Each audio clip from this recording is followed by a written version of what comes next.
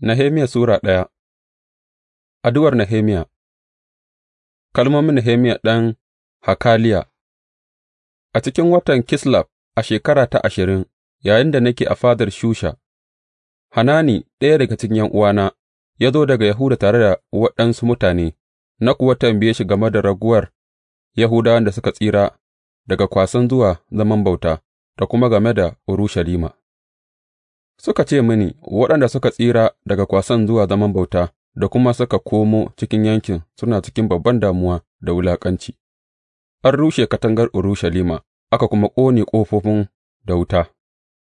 Da na ji waɗannan abubuwa, sai na zauna na yi kuka, na yi kwanaki ina makoki da azumi, na kuma yi addu'a a gaban Allah na sama, na ce, Ya Ubangiji Allah na sama, Allah mai girma da mai banrazana, wanda yake kiyaye alkawarinsa na ƙauna da waɗanda suke ƙaunarsa, suke kuma yin biyayya da umarnansa, ka sa kunne ka kuma buɗe idanunka ka ji addu'ar da bawanka yake yi a gabanka dare da rana saboda bayinka, mutanen Isra'ila.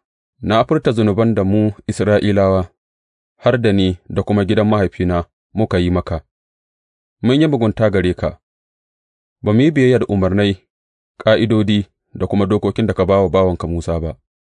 Ka tuna da umarnan da ka ba wa bawanka Musa, kana cewa, In kun yi rashin aminci, zan warwatsar da ku a cikin al'ummai, amma in kuka dawo gare ni kuka kuma yi biyayya da umarnaina, to, ko mutanenku da aka kwasa zuwa zaman bauta suna can wuri mai nisa, zan tattara su daga can in kawo su wuri da na zaɓa ya zama wurin zaman don Sunana. Su bayinka ne da kuma mutanenka, da ka fansa ta wurin ƙarfinka mai girma da kuma hannunka mai iko.